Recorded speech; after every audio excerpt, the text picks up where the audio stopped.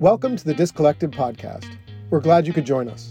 I'm Greg Lambrecht, founder of Intrinsic Therapeutics and one of the inventors of the Barricade annular closure device. In this interview series, Beating the Odds of Reherniation, you'll hear from Dr. Pierce Nunley, director of the Spine Institute of Louisiana, and Professor Claudius Thomé, the director of neurosurgery at the University of Innsbruck, Austria. You're listening to Chapter 6, The Future of Annular Closure. So without further ado, let's hear from these two great spine surgeons.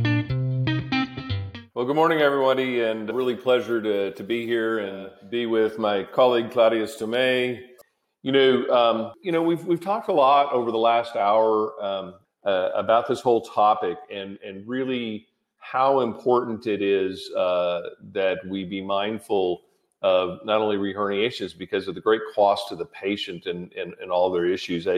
I wonder if you have any, and this is your chance to be the professor, if you're teaching your residents and fellows and talking to them about the future. I mean, what are your thoughts in regards to this as far as the future of spine surgery?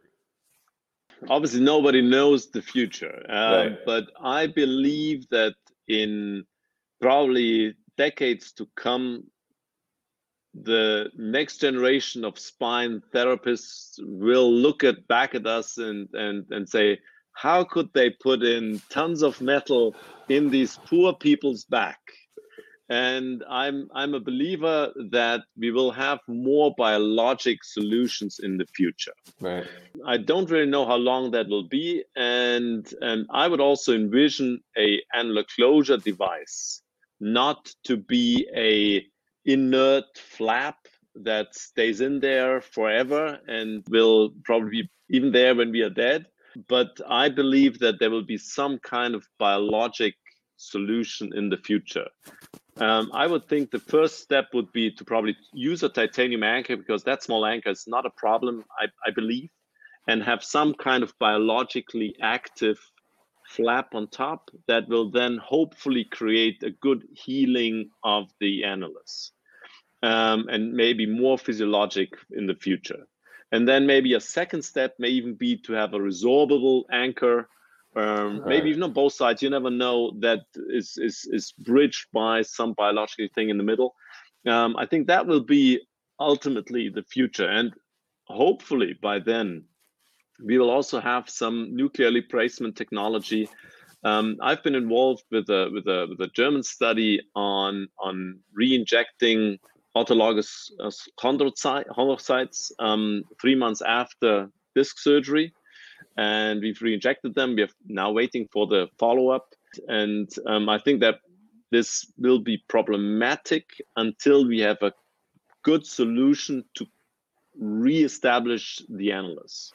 Because you may not be aware of, but in Europe, I've never used it. We had cushions that were put in the discs. They all came out. If you use something artificial, they always come out. I was in the DAS Core pilot in the U.S. So yes. Oh, okay. Yeah, okay. And it failed.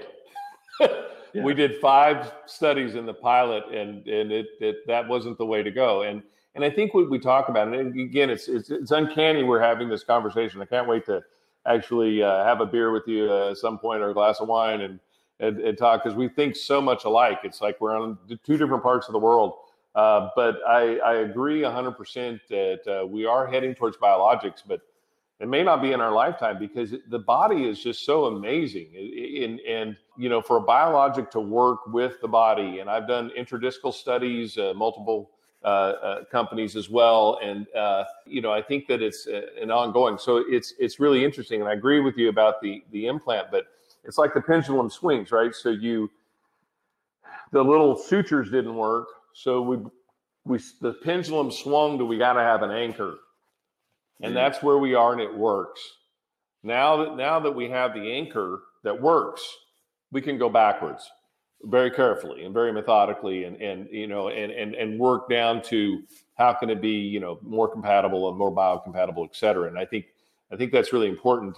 But I also think the other issue that we need to talk about too is just that it's the same with disc replacement. I get asked a lot, because I'm an expert in that, by Wall Street, et cetera, what's the penetration of total disc replacement going to be? And of course, the company CEOs are all saying, it's going to be 80%. It's like, no, because there's so many discs that are just completely gone. There's so many facet joints that are completely gone and motion segments. And so there's not a solve for that other than fusing them. They don't need a disc replacement. That's only one part of the motion segment. So I think we're going to see the same thing with the annulus, that as we learn to treat those, maybe we can learn to treat the annulus and prevent degeneration or slow the process down. But there's always going to be those big annular defects. And with those big annular defects and that paper thin, what's left of the annulus, like you say, where they're incompetent, there's not going to be a device that repairs that. There can only be something that blocks it.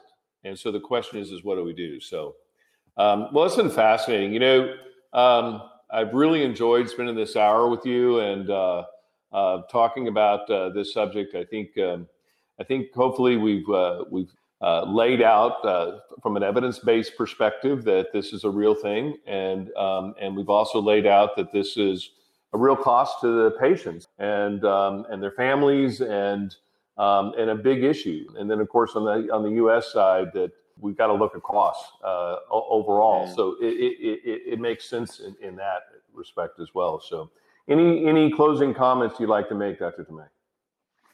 Well, first of all, I would like to thank you because, as you said, we haven't really met before and talked before, and I thought it was great to interact with you.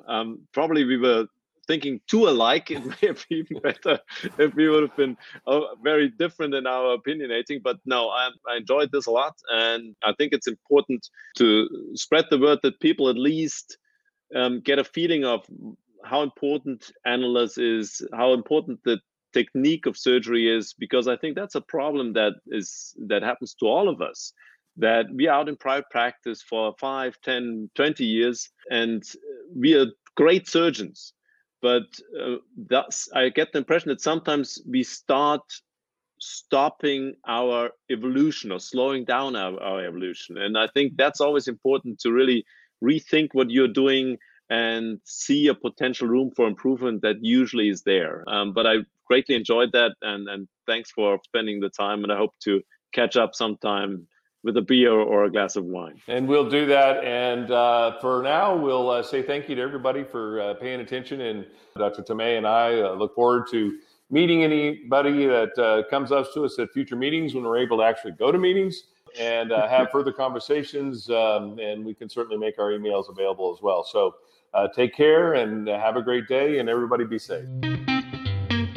This concludes this 6-part interview series. We hope you enjoyed it. Next episode begins a new series, so please subscribe to the Disc Collective podcast wherever you're listening. To watch the full interviews and to learn more about the Barricade annular closure device, head over to youtube.com/barricade. To download a copy of the publication synopsis, visit barricade.com and click the Published Clinical Evidence section, or contact your local representative for a print brochure. Keep in mind that the products discussed in this podcast have labeling limitations. Barricade is indicated for reducing the incidence of reherniation and reoperation in skeletally mature patients with radiculopathy, with or without back pain, attributed to a posterior or posterolateral herniation, and confirmed by history, physical examination, and imaging studies which demonstrate neural compression using MRI to treat a large annular defect between 4 and 6 millimeters tall and between 6 and 10 millimeters wide, following a primary discectomy procedure at a single level between L4 and S1. All medical devices have risks. Please refer to barricade.com/instructions for a full list of benefit and risk information. U.S. law restricts this device to sale by or on the order of a physician. The guests on this podcast are consultants of Intrinsic Therapeutics. Until next time on the Disc Collective podcast.